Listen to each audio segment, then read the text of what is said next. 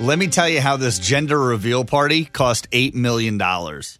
That's a lot of cake. Yeah, that's a lot of, colored powder or whatever they're using. Right. Like, it's gotten out of control, these gender reveal parties. But this one that cost $8 million didn't cost $8 million to plan it or to actually put it on.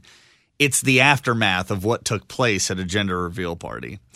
An off-duty border agent named Dennis Dickey set up a gender reveal on a remote piece of property in the United States.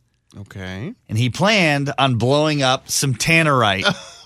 What's that? Tannerite is a solution that you can get if you shoot it with a gun or you hit it with some force, it explodes. There's tons of fail videos. One of my favorite videos is a guy who shoots a refrigerator and the door blows off the refrigerator and hits the tree where the guy was. On Tosh Point. It was incredible. Yeah. Anyway, this guy Dennis Dickey decided this will be the most epic gender reveal of all time.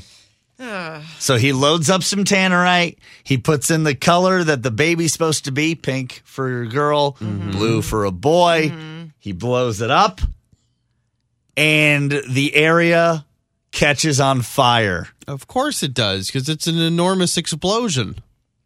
He ends up burning a 47,000-acre wildfire. Oh, my gosh. Whoa. 47,000 acres.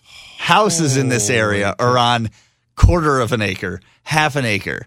Some out in the suburbs and some out in the country. Did houses burn down? 3 acres. I don't know if any houses burned down. Oh, my God. I don't know. Still, that's a lot of habitat. $8 million in damage with 47,000 acres. Moly. And now he has to pay a restitution of $220,000 fine.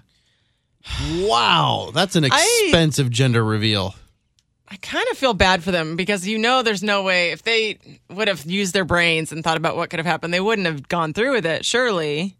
I mean... Yeah, don't blow stuff up. I know. I shouldn't have any sympathy for them, but I kind of do. Do the cake. Do the I balloon you could have some or whatever sympathy for them, right? Think about all the diaper money that they now don't have. It's an accident. It happens. Yeah. Oh, good. Man, My that's favorite just part of the whole bad. thing Good is Lord. they interviewed the guy, and he said, "This is probably the worst day of my life." Which made me wonder, what else have you done? Yeah. He says probably. Well, I want to know, was it a boy or a girl? We don't even know. They don't even tell you It was half a fire. the stories. It wasn't a boy. It's not a girl. It's a really fire. disappointing.